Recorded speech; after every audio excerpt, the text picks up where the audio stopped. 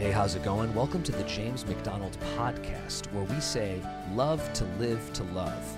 That's our focus, that's our passion, and we invite you to let God's Word have that impact in your life right now. Here's Pastor James. Have you ever said something to somebody that you really regretted afterwards? Have you ever heard yourself saying, man, I can't believe I said that. I don't know why I said that. That wasn't in me. But there's where you're wrong. Because it couldn't have come out of you if it wasn't in you. In fact, the scripture says, out of the heart, the mouth speaks. So the mouth is only saying the things that the heart and mind have been dwelling upon. And so we were talking last time in this series, Forever Free, we were talking about forgiveness. And because I know that's such a complex subject, I wanted to come back to it this week, and I'm just going to call this teaching the cost of unforgiveness. And I'll just tell you straight out, my goal in this teaching is to motivate you toward forgiveness. And because we're teaching here in a recovery context, and because we love so much the men who are here experiencing and seeking to experience true freedom from addiction, let me begin with this thought. A root of addiction is unresolved hurt. If I had have said to you, what is it that drives addiction? Think too late. The answer should be very quickly, hurt. Something was done to me, something was said to me, something was withheld from me, somebody injured me. Am I right? Am I wrong? And there's these hurts, and then there's the desire to use substance to cover the pain of the hurt that was caused. And how do we get free from those hurtful things? And of course, in the 12 steps, there's numerous ways that that subject comes up and is dealt with. But of course, I'm going to share something with you from God's Word. And if you have a Bible, we have some over there that we could pass out. If you don't have one, or I know a lot of people have one on their phone. Oh, Sharon has them. Hold up your hand if you want a Bible and you want to look along with what I'm saying. Ephesians chapter 4, verse 25 starts like this. Ephesians 4:25. Therefore, having put away falsehood, let each one of you speak the truth with his neighbor. For we are members of one another. Be angry. This is interesting. The Bible says be angry. In other words, anger isn't a sin, but it can lead to sin. That's why it says, be angry and do not sin. Do not let the sun go down on your anger. So anger is supposed to appear for a while, get a problem solved, and go away. And anger can be a righteous thing if it's directed toward a problem and getting the problem solved. However, in our culture, we're often taught that any anger of any kind, any lack of, any showing of emotion, any outburst of passion, that it's all wrong, but that's actually wrong. Be angry and do not sin. Do not let the sun go down on your anger. Give no opportunity to the devil. Let the thief no longer steal, but rather let him labor, doing honest work with his own hands, so that he may have something to share with anyone in need. Let no corrupting talk come out of your mouth. Well, why would corrupting talk come out of my mouth? Because there's corrupting things in my heart. But only such as is good for building up as it fits the occasion, that it may give grace to those who hear. Do not grieve the Holy Spirit, by whom you were sealed for the day of redemption. Now that's a lot of things to take care of. And so it's no surprise that the last two verses, Ephesians 4:31 and 32, are the ones that I want to just do a bit of teaching on. Let me read them to you first. Let all bitterness and wrath and anger and clamor and slander be put away from you, along with all malice. Be kind to one another, tender-hearted, forgiving one another, as God in Christ forgave you. Now, the list there, when I say that at the root of addiction, you understand the analogy of a tree, right? So the tree, think of one of these big trees on this property here. You see all this, and why is that tree up there? Because down below, there's a root system that's feeding it. And do you know what feeds addiction? The root that feeds addiction is unresolved hurt. and unforgiveness. A little definition: unforgiveness is the refusal. We said last week that forgiveness is the decision to release a person from the obligation that resulted when they injured you. So what is unforgiveness? Unforgiveness is a refusal to set someone free from the obligation that resulted when they hurt you or injured you. You have to let them go. And I met you last week. Is it Chris? Yep. Yeah, Chris. And if I was just like, every time I see you, I was like that, just all the time. It's just like, that seems like a bit much, right? I don't think we're close enough for me to make that joke 3 times or 4 times. I mean, at some point it's going to become a problem. Yes? No? Come on, give me a hug. At some point it's going to become a problem, right? And so the only way that could become a problem is if I say I was so wrong, please forgive me, or if I don't. And in either instance, your choice is the same. You have to forgive me whether I own it or whether I don't. Now, I don't think it's any big secret that, I don't talk about this all the time, I don't think it's any big secret that I used to pastor a very large church for a long time. Some of you had a season of exposure to that in your life. And as I've gotten counseling and really worked through some of my own issues, I can see, looking back all the way to maybe 2012, when some people started attacking our church, that I just had a massive buildup of unresolved hurt. It isn't that I don't know what forgiveness was. It isn't that I wasn't working on it. It's that the things they were doing to injure weren't stopping, and the consequences of what they were doing was falling out everywhere around me, and I was reeling under the weight of all of that, to the place where I just wasn't even a healthy person. Like, I was not. I can remember going into a lot of meetings with elders and leaders and things, just say, I'm not doing good at all. Like, I'm not doing good at all.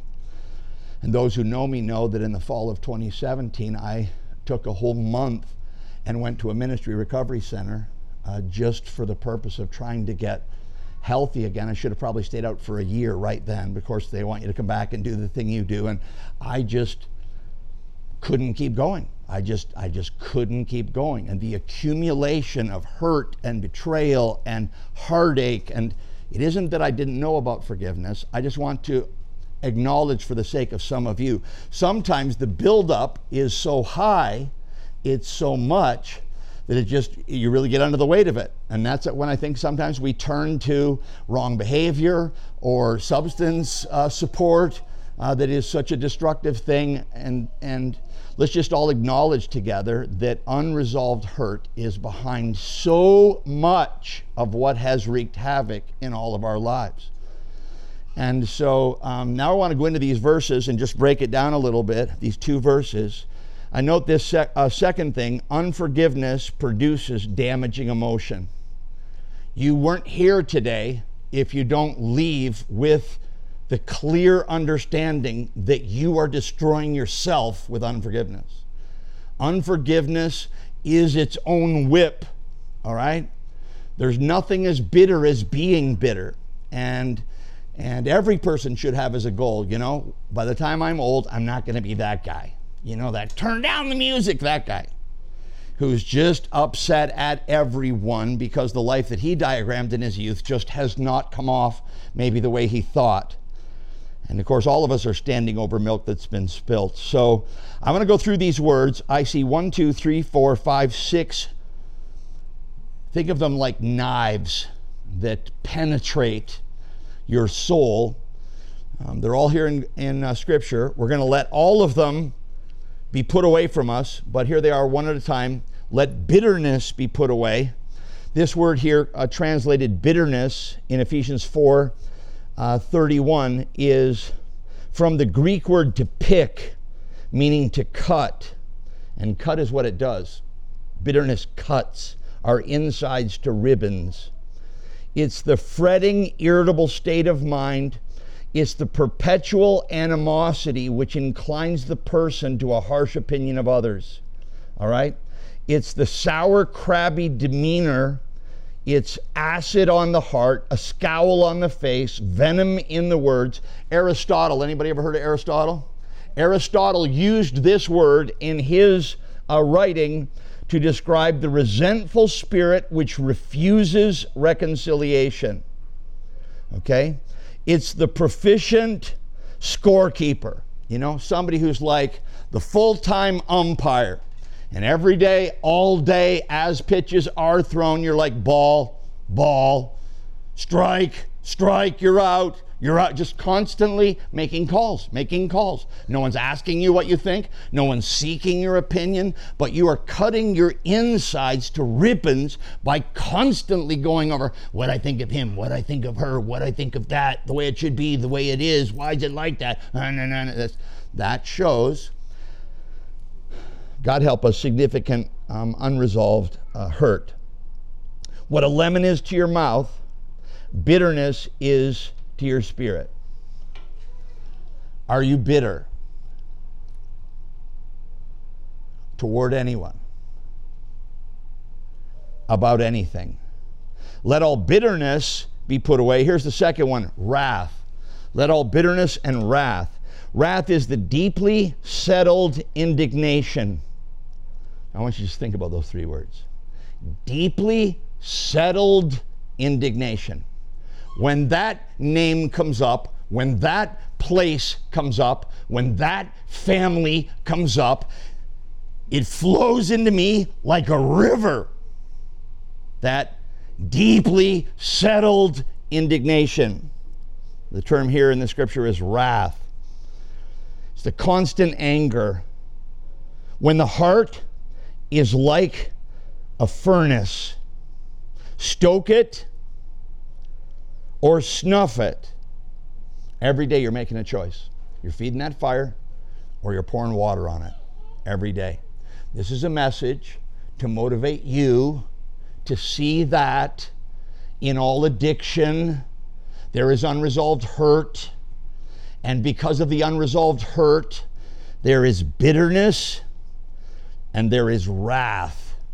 And every day we make the choice to try to stop drinking, to try to stop taking drugs, to try to stop looking at porn, to try to stop behaving in such a debilitating way toward people who are trying to love you, to try to stop those bad patterns without addressing the unresolved hurt is a pipe dream.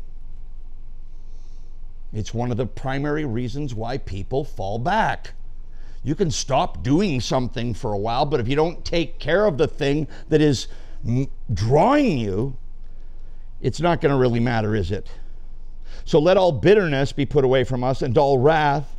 And then this is a completely different word, anger. Anger is the temporary excitement, the outburst of rage, often violent. It is the phone slamming in your ear, the fist through the wall, the broken glass, the physical contact. It erupts and it dissipates. Where did that come from? Where did that come from? That came from unresolved hurt. That came from unresolved hurt. You're still angry at your mom. You're still angry at, fill in the blank. Little bitterness, wrath, anger, and then this one, clamor. Man, could our world use a little less clamor, huh? Clamor is the noise of relational strife. It is the loud self-assurance of the angry person who requires everyone to hear their grievance. You're dealing with someone who's battling this clamor thing inside because anytime you get around them, you're going to hear an earful of X.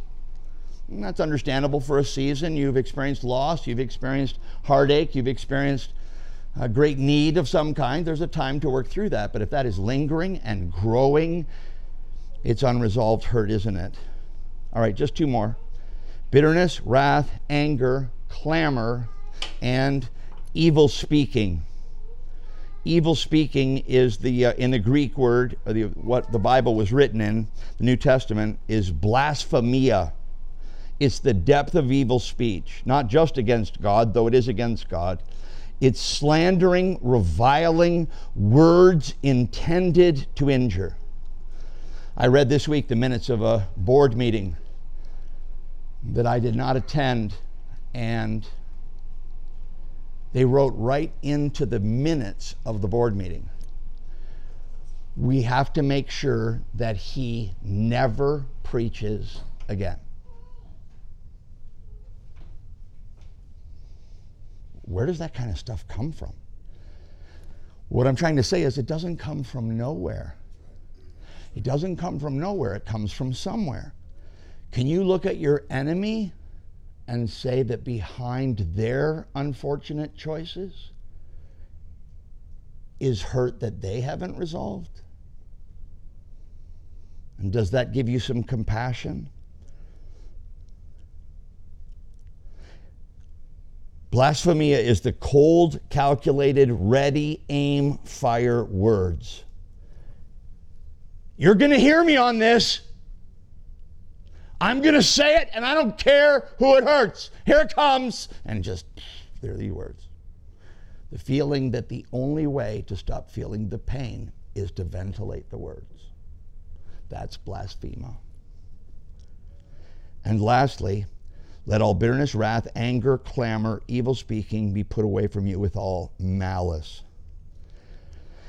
Malice here is actually the summary term. It's the evil inclination of the mind. It's the capacity to locate wrongdoing and do it. It means literally bad-heartedness. I'm going to feel this, and I'm going to do what makes this feel better. That's malice. So those words, when you put them together, it starts with malice and it ends with bitterness. Those are the emotions which destroy the spirit. And people that used to have so much vitality and so much brightness in their eyes and so much enthusiasm for life, and now they just look kind of ticked and all the time. And that has to get addressed, or we're destroying ourselves. Whether the injury was received or perceived, if it was never resolved, if it began, do I have those pictures of those sacks? So it begins like this, okay? And so I have these things that happened to me, and I didn't resolve them. And so I have this little pouch, and I tuck them away there, and every so often I'll pull back the drawstring and dump them out on the table, and yep, there they are. There they are. My sister 2 Thanksgivings ago. That college professor. That boss who fired me and has never come back was so wrong. I get it. Hurt. I'm not minimizing the hurt in any way. I'm just talking about how to get forward, you know? And when you go to see a doctor because you have lung cancer, because you've been smoking 3 packs a day for 40 years, I mean, the doctor's not going to spend a lot of time talking to you about how it got like that. And everything's got to be about how we're going to get, you know, we got to take that out. And we got to deal with that. And so if you don't resolve this, then you get to this. And now it's like, this is something you got to pick up. And these are the people that are a little bit like this. And they're just, you see them, we see the guys that come into our house here and they're just weighed down. And look, no judgment, just an acknowledgement that this is the kind of stuff people deal with, and you're carrying around, and if you don't get that resolved, pretty soon you're going to have that. Now this, you can't carry that all day. So now you're doing less, you're accomplishing less, because it takes a certain amount of time just to carry all this crap around. And it starts to weigh down your life. It starts to take over your life. And I'm going to tell you, I hope you all get to know me and enjoy. I hope we get to enjoy a lot of fellowship till I'm in a box. I'll probably be in a box a long time before most of you guys. But I'm going to tell you something. I am, and my family knows this, I am not going to be a bitter old man. Not under any circumstances. I'm not going to be that. We just trust the Lord. And what happens, we accept from the Lord. And we deal with the things that happen to us through forgiveness. Because I'm telling you, if you don't deal with that much stuff built up inside you, you're going to have that. And you're like, my life has just got so much garbage in here. And then now it starts to seem insurmountable. And the enemy starts whispering to you, it's too much. It's too, other people can forgive a few little things, but you let it build up too much. And there's just something inside you. It's like, it'd just be a lot easier just to give it up. So then you're looking for something to help you escape, to take your mind off it, to numb the pain of the unresolved. And is that the end of it? Because, no? Yeah. So, I mean, that's just, oh, yeah. So here now, this is this guy. Now you need a freaking tow truck to tow around all the stuff you didn't deal with. And you don't have no life at all now. You're like breaking your budget to pay for the gas for the truck you couldn't afford to tow around all the stuff you didn't deal with. Come on, somebody say, not good. Not good. So, let me just talk briefly. I have a little list here of the cost that we actually pay for the things that we don't deal with. Number one, lost intimacy with God. It just damages your relationship with God. Some of you are like, I don't have a relationship with God. Well, I think that's the point I'm trying to make, okay? So whether you're at the entry level or at the college level or the graduate school level, wherever you're at in your faith, all right? You know, a lot of times we don't spend time with God because we're afraid he's going to tell us something we don't want to see. And I see that right here in the house with guys who don't want to come around and develop their faith at all. And, you know, there's 1,000 reasons for it, but the fact of the matter is, you know, there just isn't the desire there. If God could be more prominent in your life, he would displace all of these things with joy and grace and forgiveness. So the cost, lost intimacy with God, and then obviously fallout in other relationships. So I'm mad at my sister or I'm mad at my dad, but I just screamed at my neighbor.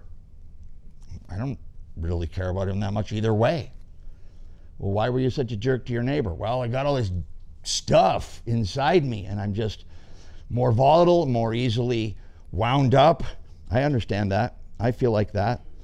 I feel like going back now, I can see how I just became less able to handle very much. And you just get more sensitive and you feel like people bump into you and that just hurts way more than it should because of all the things you've not been able to resolve. So we called this message the cost of unforgiveness. We're making a list now. Lost intimacy with God, fallout in other relationships. Can you think of some relationships right now where nobody really did anything wrong to you, but that relationship is struggling because of the fallout from the other things with people, other people that you didn't resolve?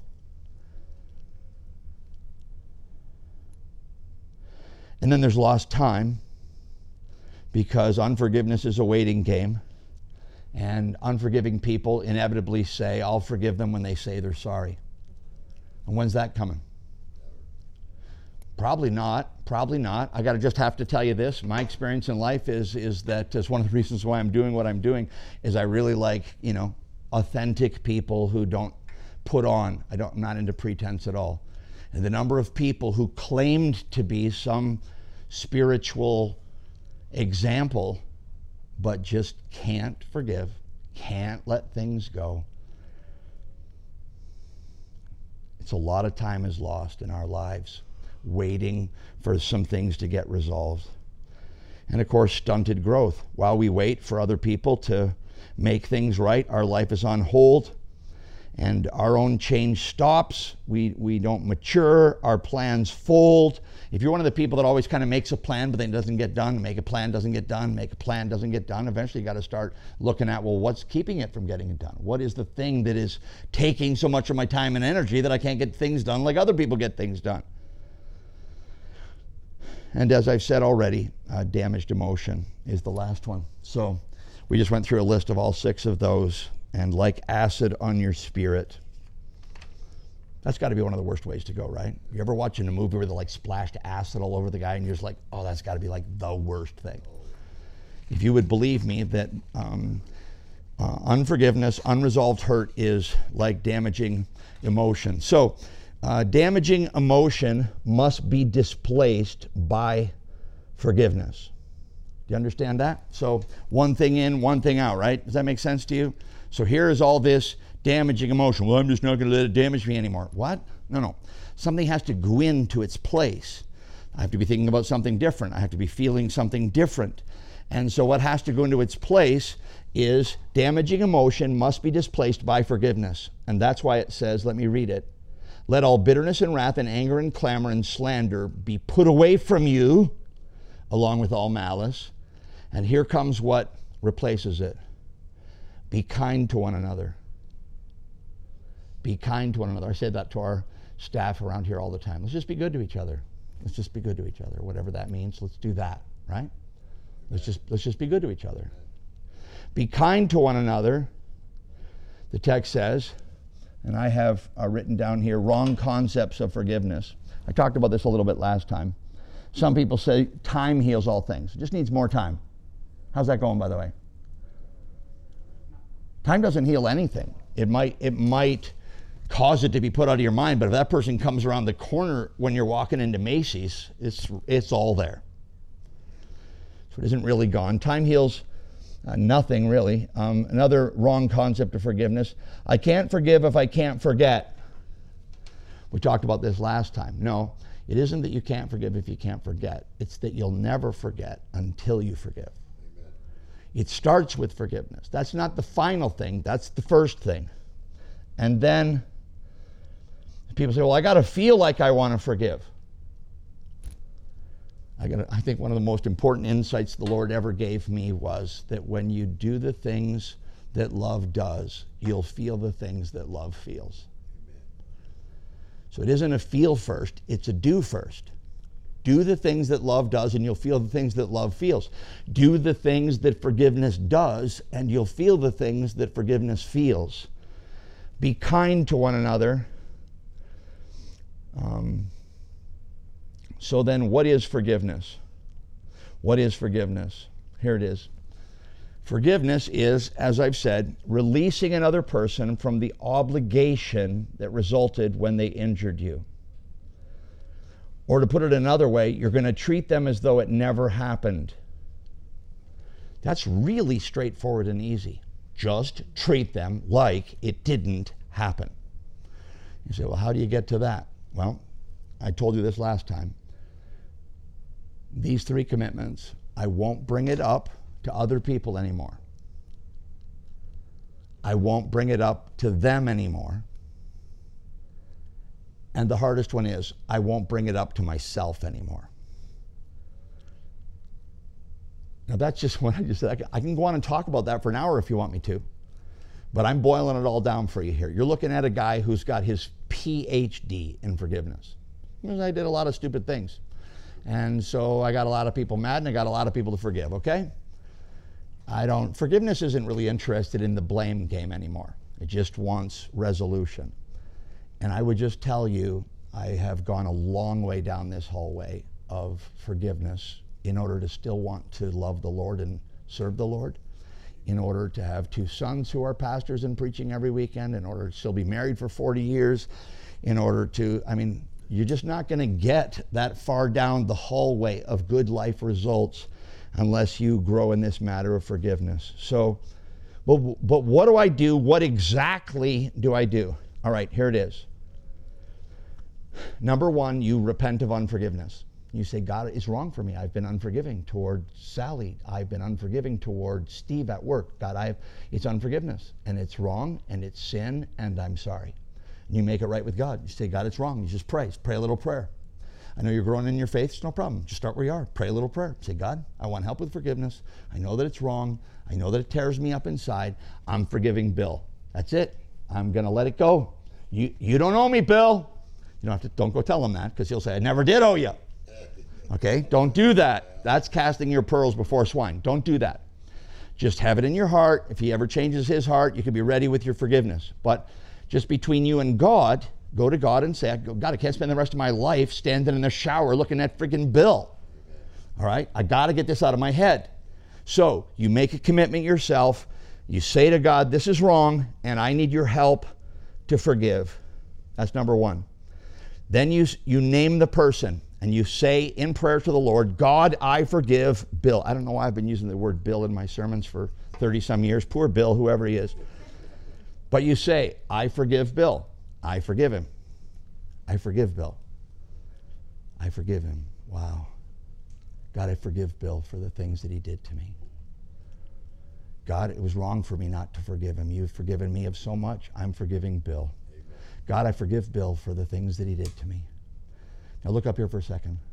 I am not in any way oblivious to the kind of hurt that I could be talking about. I'm not just talking about silly little things that don't matter. I'm talking about the worst possible things.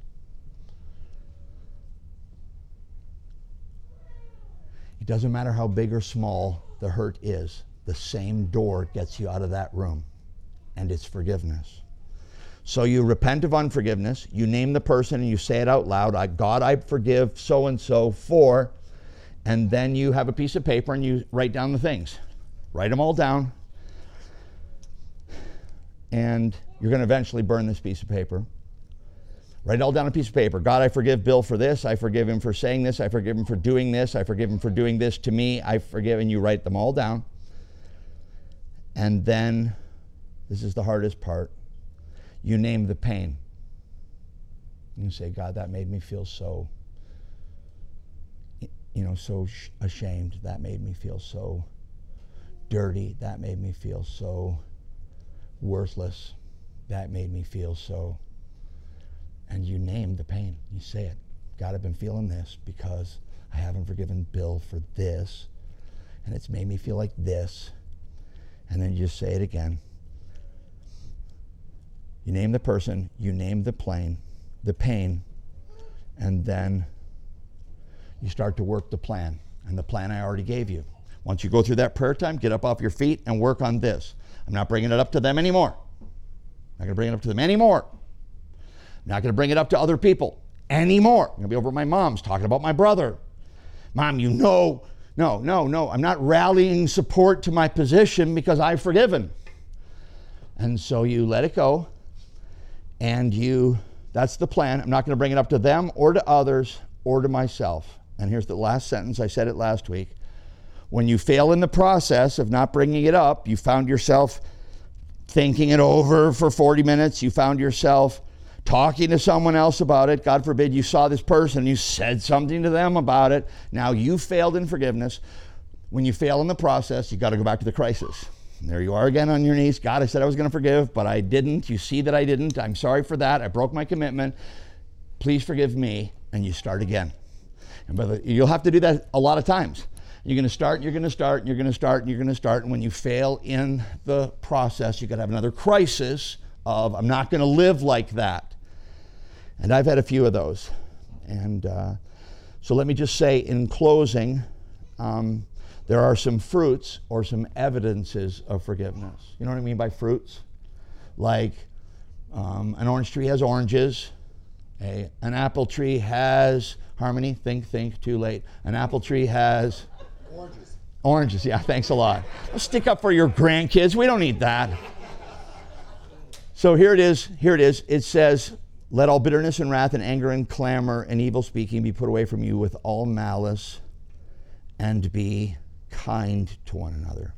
Kindness is a fruit of forgiveness. You know that you're making progress in forgiveness when you can show kindness to the person that you needed to forgive. Amen.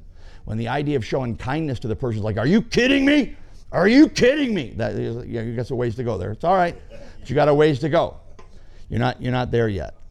But when you can show kindness to them, that's a fruit of forgiveness. I mean, and you can let them show kindness to you. I mean, there's just absolutely nothing worse than having a person who hurt you and they're seemingly oblivious to what they did, and then they come up to you and like, hey, how's it going? And you're like, inside, because when you've forgiven, you have no problem showing the person kindness, and you have no problem when they show kindness to you. So kindness is a fruit of forgiveness. And then this tender-heartedness is a fruit of forgiveness. Be kind to one another, tender-hearted. That word's only used 2 times in the New Testament. It means readiness to feel the pain of another. Defenses are down. I'm vulnerable again. A fruit of forgiveness is I'm okay if being in relationship with them causes me some pain. Now, that doesn't mean you go back to the old. It doesn't mean you have to let someone, do something unthinkable again. Not at all. And here's the final thing. Christ is our model and our motivation for forgiveness. That's why it says at the very end, be kind to one another, tenderhearted, forgiving one another, just as God in Christ has forgiven you. Just as God in Christ has forgiven you. forgive like that. And how has Christ forgiven you? Is he still keeping a record of wrongs? No. Has he got a list of things that he's like, well, I'll forgive you for those things, but I'm not going to forgive you for those? Is Christ like that? No. And if we have in the Lord total forgiveness, forgiving one another as God in Christ forgave you. Same way. Forgive everyone, all the time, for everything. Okay? Forgive everyone, all the time, for everything. And that's some very solid biblical advice from a heart of love for you. Okay? So, Father, we thank you for this time of studying your word. I thank you for these attentive hearts. And I pray that you would not let the enemy snatch away the seed that was sown in these hearts, but I pray instead, God, that you would pursue us until we release people from what they did and let it go and forgive. Thank you that that proves that we are your sons and your daughters.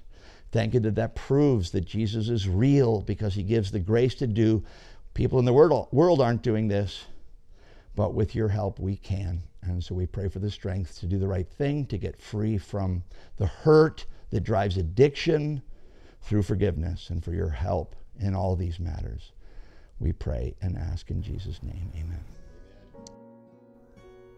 So I hope that you've been really encouraged today through this clear teaching from God's Word. I just want to thank you from the whole team for listening to the James McDonald podcast, where the learning is for loving God and for loving others, more and more until we see him face to face. Thank you for standing with us. Your prayerful support is our lifeline to continue this gospel partnership, and it makes podcasts like these possible.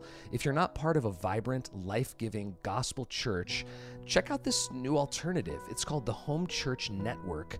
You can get it at homechurchnetwork.global. All the ministry information, Bible teaching, and resources are there, and also at jamesmcdonaldministries.org. Hey, thank you again for listening.